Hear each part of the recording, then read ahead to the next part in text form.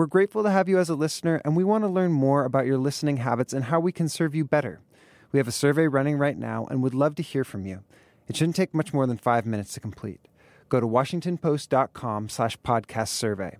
That's washingtonpost.com/podcast survey. When you're done, you can enter a sweepstakes to win a $100 gift card. We really appreciate your help. Thanks so much. You're listening to Washington Post Live's First Look podcast with Jonathan Capehart. Welcome to First Look, Washington Post Live's one-stop shop for news and analysis. I'm Jonathan Capehart, associate editor at the Washington Post. It might be Friday, but the results of Tuesday's primaries and ballot initiatives, especially what happened in Kansas, continue to reverberate. Plus, we've got big jobs numbers and everything on the Inflation Reduction Act of 2022. So joining me now to discuss all of that, Amber Phillips, politics reporter at the Washington Post. Amber, welcome back to First Look. Hey, Jonathan. So we got to cram in a lot of stuff, but let's start with the big news that's just out. Huge job creation numbers, 528,000 jobs created. Unemployment dipped to 3.5%. And I bring all of that up because these numbers come out less than 24 hours, or maybe less than 12 hours after Senator Kyrsten Sinema of Arizona made it known that thanks to some tinkering and some changes, she's down with the Inflation Reduction Act of 2022, which means that it'll pass the Senate. Talk about the what changed that made it possible for her to say, yes, I'll vote for it? And then when might we actually see a vote by the Senate? Yeah, so these job numbers, I think, just really underline for Democrats a good week they've had. This bipartisan deal, jobs numbers were higher than even the White House expected. And then, of course, this surprise Kansas abortion vote that I'm sure we'll talk about. And so Democrats are breathing a sigh of relief because they've had a lot of bad news in the past few months. And Senator Kyrsten Sinema coming on board with Democrats' plan to address climate change and reduce healthcare costs for quite a bit of Americans is another huge reason they can breathe a sigh of relief. What they did have to do, though, according to reporting from our colleagues, is make concessions on taxing the wealthy investors that can get taxed lower than their federal income through a carried interest tax loophole, for example, or the corporate minimum tax rate that President Biden had been touting all week, saying this is going to raise taxes on corporations. Well, Republicans countered that cost is going to get passed on to consumers, so to raise taxes on all of us. They had to cut that as well, according to initial reporting from our colleagues. They're going to try to make that up other ways. And this is all because Senator Kyrsten Sinema, while she's expressed a lot of support for addressing climate change, has been the most skeptical person in the Senate Democratic caucus about taxing corporations and the wealthy. She doesn't see that as a way forward economically. All right, let's talk about Kansas and what happened in Kansas. You reported on the Kansas ballot initiative that would have amended the state's constitution to ban abortion. The measure lost by a stunning 19 percentage points. Stunning because Kansas is a conservative state that Donald Trump won by 15 points in the 2020 election. Did anyone see that result coming? No, this is as surprising as it sounds, as you just laid out, Jonathan. Abortion rights supporters in Kansas were saying, if we get close before this vote, if we even get close to trying to keep Kansas a state that protects abortion rights, that will be a victory for us. Well, it wasn't close. It was a blowout for their side. And I just love some of the images of these watch parties where you can just see the surprise in these supporters' eyes. It is also surprising, as political analysts have had time to dig deeper into the numbers, that this amendment, which would have led to banning, essentially, it would have led to banning abortion, although proponents of it tried not to frame it that way, wasn't popular in conservative areas of Kansas as well. In fact, there's some data that suggests that all Kansas congressional districts, including ones that voted by 70% for Trump in 2020, opposed changing the Constitution in Kansas to allow for an abortion ban. That's significant. It suggests what Democrats are saying could be true, which is that Republicans who want to ban abortion are way out there on the extreme ends of this abortion debate. I've looked at polling that also suggests that is the case. Oh, I'm glad you brought that up because, I mean, this wasn't a Democratic issue or a Republican issue or a Democrat running against a Republican. This was a social policy issue. And I was wondering how Democrats are viewing that Kansas vote. Are they sort of hopeful that what happened in Kansas will translate nationwide as folks go to the polls in November for the midterm elections and inure to the benefit of Democratic pro reproductive rights candidates? Yeah, of course they are. You heard President Biden say this week, Republicans, I'm paraphrasing, but Republicans don't know the power of women. They just found out. And so that outlined clearly Democrats, I would say, their path to trying to keep their majorities in Congress or not lose too many seats in the House specifically, which is to get suburban women excited about voting for Democrats. But as you point out, Jonathan, this Kansas abortion vote was an instance where abortion rights supporters had their backs against the wall. It was black or white, one or the other. There wasn't a candidate involved. Even the partisan politics of it were a little bit murky. That's very different than, say, in Michigan, a governor's race. Governor Gretchen Whitmer is trying to hold on, a Democrat there.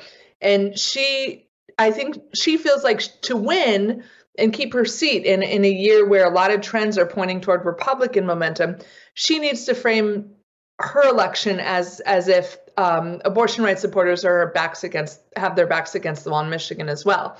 And she's trying to do that. She's saying, listen, if I lose, there's nothing standing between the Republican legislature and a Republican governor from banning abortion in Michigan, for example. That might be a harder case for Senate candidates like in Nevada and Arizona and Georgia who are trying to either hang on or win an election in that state because there's so much other politics involved. And Republicans are really hoping to inject the conversation around inflation. Costs are still high, potentially a recession, not good news for the party in power, and hope to tamp down some of that enthusiasm for Democrats. Well, then let's talk about Arizona. Big night in Arizona for candidates who falsely believe the 2020 presidential election was stolen from Donald Trump. Kari Lake won the gubernatorial nomination. Blake Masters won the GOP Senate nomination. Amber, what does that tell us about Trump's influence among Republican primary voters? It says that at the very least, I would say that the price of admission in Republican politics is you have to deny the 2020 election results. It wasn't just U.S. Senate and, as we learned last night, governor in Arizona, where these very vocal election deniers won their primaries. It was Secretary of State in Arizona and Attorney General. In fact, the top 4 positions statewide on the Republican side went to election deniers in that state. This is a state that Biden won actually in 2020. And so Democrats are really hoping that gives them a chance to hang on or win some of these seats in a potentially tough environment for them. But even as we see evidence, as my colleagues had reported this week, that some Trump voters, some GOP primary voters are kind of souring on the former president. They're sick of his drama, they say they feel like, let's not focus on the 2020 election. They're still rewarding his rhetoric and his attempt to remake the Republican Party with votes. And nowhere is that clearer than in Arizona. And real quickly, we've got less than 2 minutes left, but let's talk about Arizona. State Attorney General Eric Schmidt won the nomination for Senate over the disgraced former Governor Eric Greitens. How big a boost is that to Republicans in their hopes of winning back the Senate? All they need to do is get a net gain of 1 seat, and they've got the majority. Yeah, this was actually in Missouri, and I would say that it's not that big of a boost to Republicans. It just helped them avoid disaster. They're worried about a lot of candidates that could be troublesome. Blake Masters in Arizona denies the election, might be too far right for a broader electorate. You can make that argument for Republican candidates in Georgia, in Pennsylvania, in Wisconsin, for example. And so Republicans feel like if they can convince voters their candidates aren't too extreme. They can take back the Senate. As you said, they just need to net one vote. But they're worried that they have so many candidates that are troublesome. And Missouri was just going to be an added worry to them. Now it's not. That was a must-win state for them anyway, just to kind of keep the status quo 50-50. Amber Phillips, Washington Post politics reporter, as always, thank you for coming to First Look. Have a good weekend. Thank you. I'm going to keep the conversation going with the Opinions Roundtable in just a moment. Let's go to the opinion side of the Washington Post, where we will find Washington Post deputy editorial page editor Ruth Marcus and Washington Post columnist George Will. Ruth, George, thank you very much for coming to First Look. Okay, first things first, can we just real quickly talk about the July jobs report? 528,000 jobs created, unemployment dips down to 3.5%. Does this mean we're really heading to a recession? Ruth, I'll start with you. Well, it's actually quite confusing. It is obviously terrific news for all of the people whose jobs were created. It is obviously terrific news for all of the people who were not laid off and that incredibly low unemployment rate. It is complicated news for people like Fed Chair Jerome Powell, who is trying to cool the economy, but this is not an economy that looks like it's cooling. It's an economy that looks like it's revving up. And so people who are focused on inflation are going to look at those numbers and I think have a little bit of pause, even though they are numbers to celebrate. George? Yes, we seem to be on the cusp of a full employment recession, which is an interesting and nice phenomenon. One asterisk over the employment figures. The employment figures do not count those people who are unemployed by choice, who have chosen to drop out of the job market. That is, workforce participation is still alarmingly low, particularly among males of prime work age, basically mid-20s to mid-50s. So there's a small asterisk over that, but still, we're in terra incognita. And Ruth talks about Jerome Powell fighting inflation. When you have an inflation somewhere between 7 and 9%, and all the Fed does is raise interest rates to 2%, that's really not yet effectively fighting inflation. At some point, interest rates have to exceed the rate of inflation. And landing that Jerome Powell is looking for. Say that again, Ruth? I said that would be not the soft landing that Jerome Powell would be looking for. That would be a really strap yourself into the seat pretty tight landing. There is no precedent for the Federal Reserve orchestrating a soft landing from inflation as high as it is today. It just isn't. It hasn't happened before. Maybe he'll do it again. But since he's the architect of our problem, I've got limited enthusiasm for his approach to solving our problem.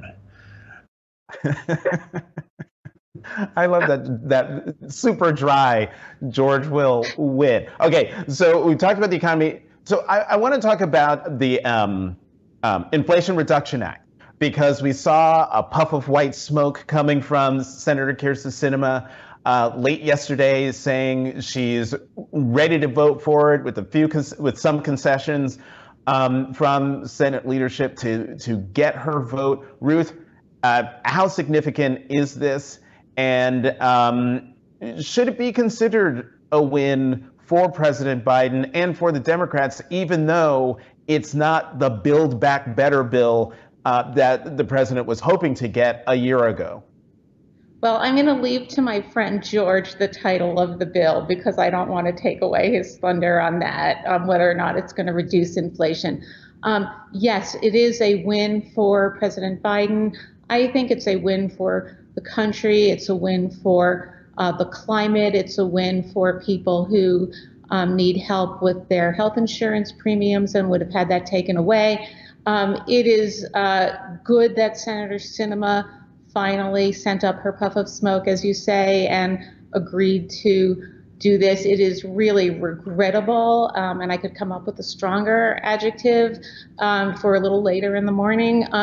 Really regrettable that she insisted on these tax changes, because the carried interest loophole is something that only benefits the rich, and keeping it only benefits the rich, and I do not understand how this serves her constituents.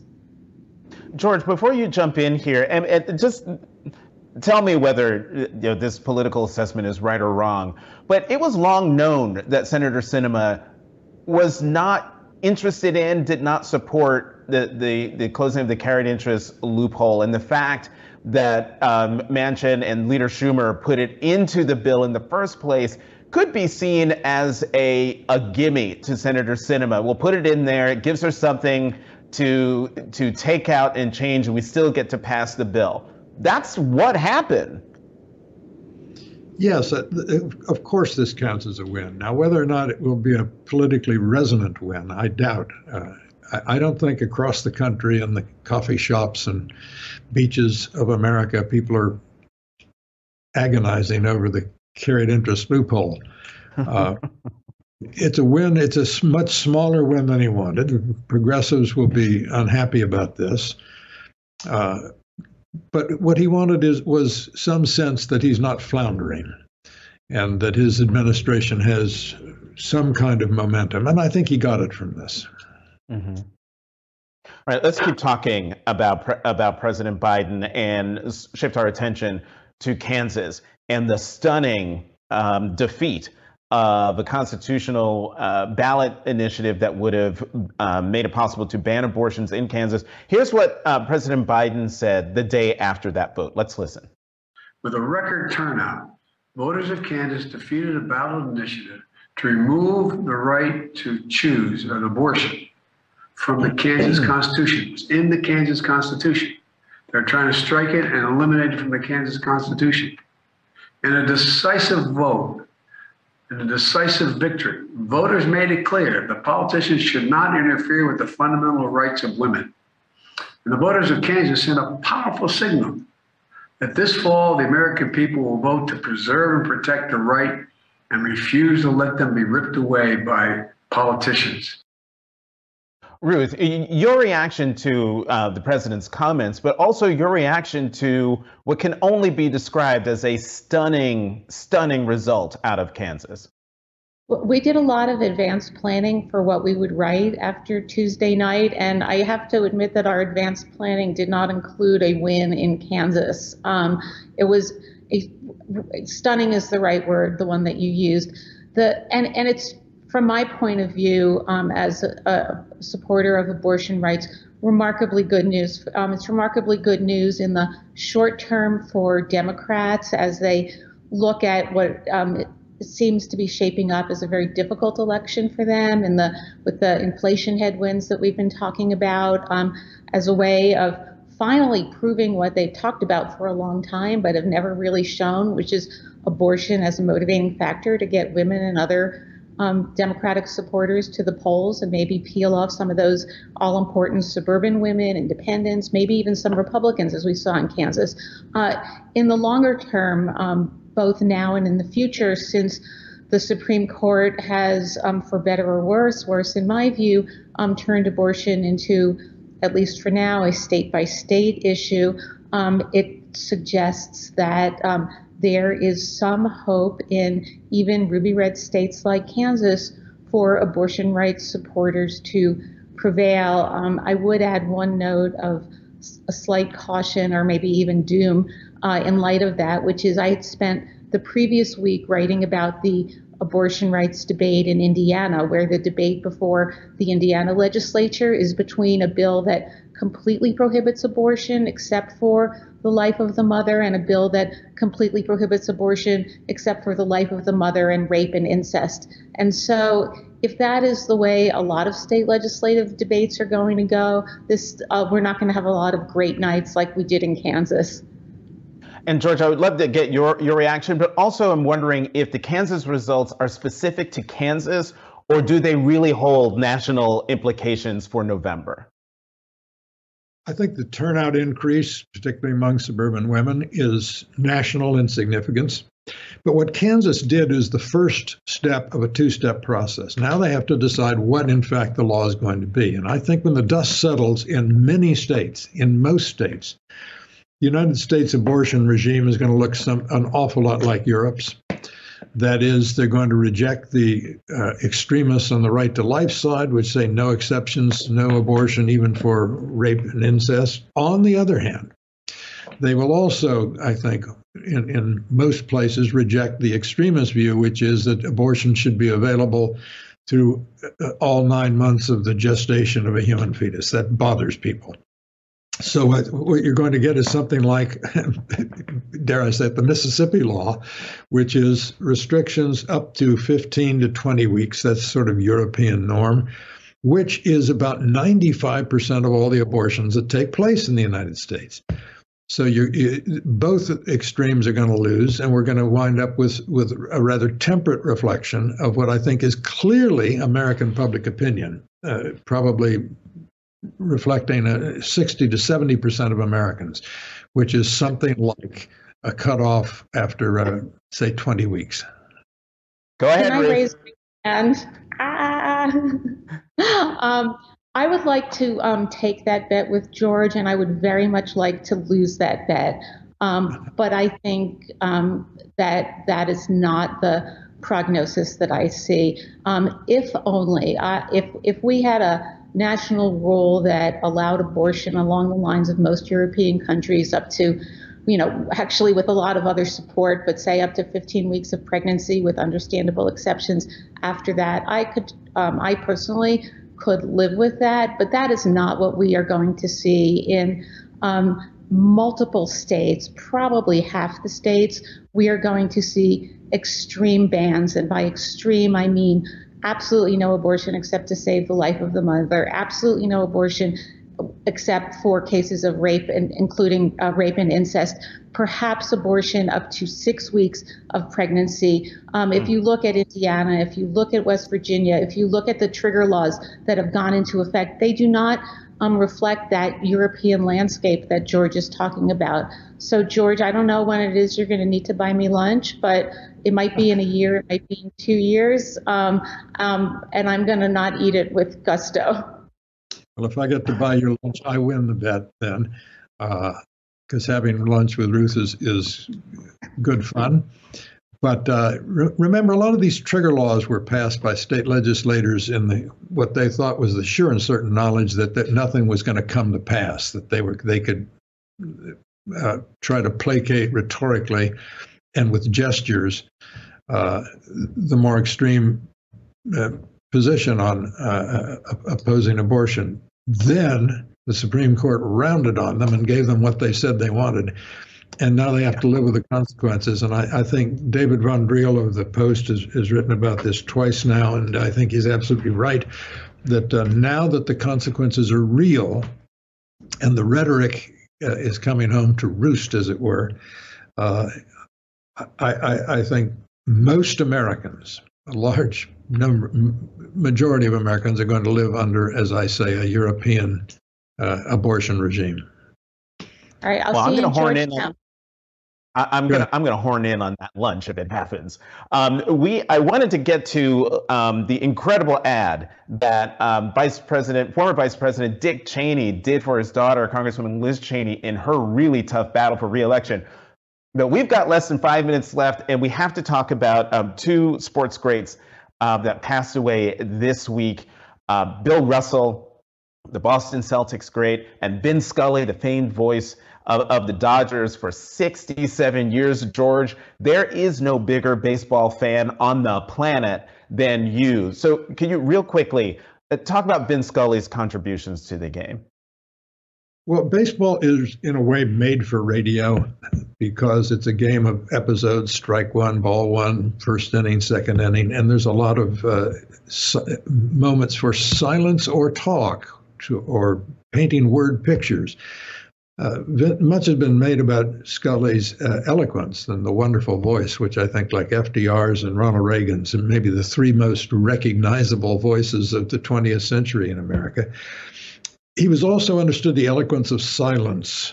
As luck would have it, the Dodgers were playing the Braves when Henry Aaron hit the home run that put him past Babe Ruth on the all-time home run list. And Scully broadcast the ball leaving the ballpark and then fell silent for, I think, 3 minutes, letting the crowd noise and the event itself marinate people. It was a great moment.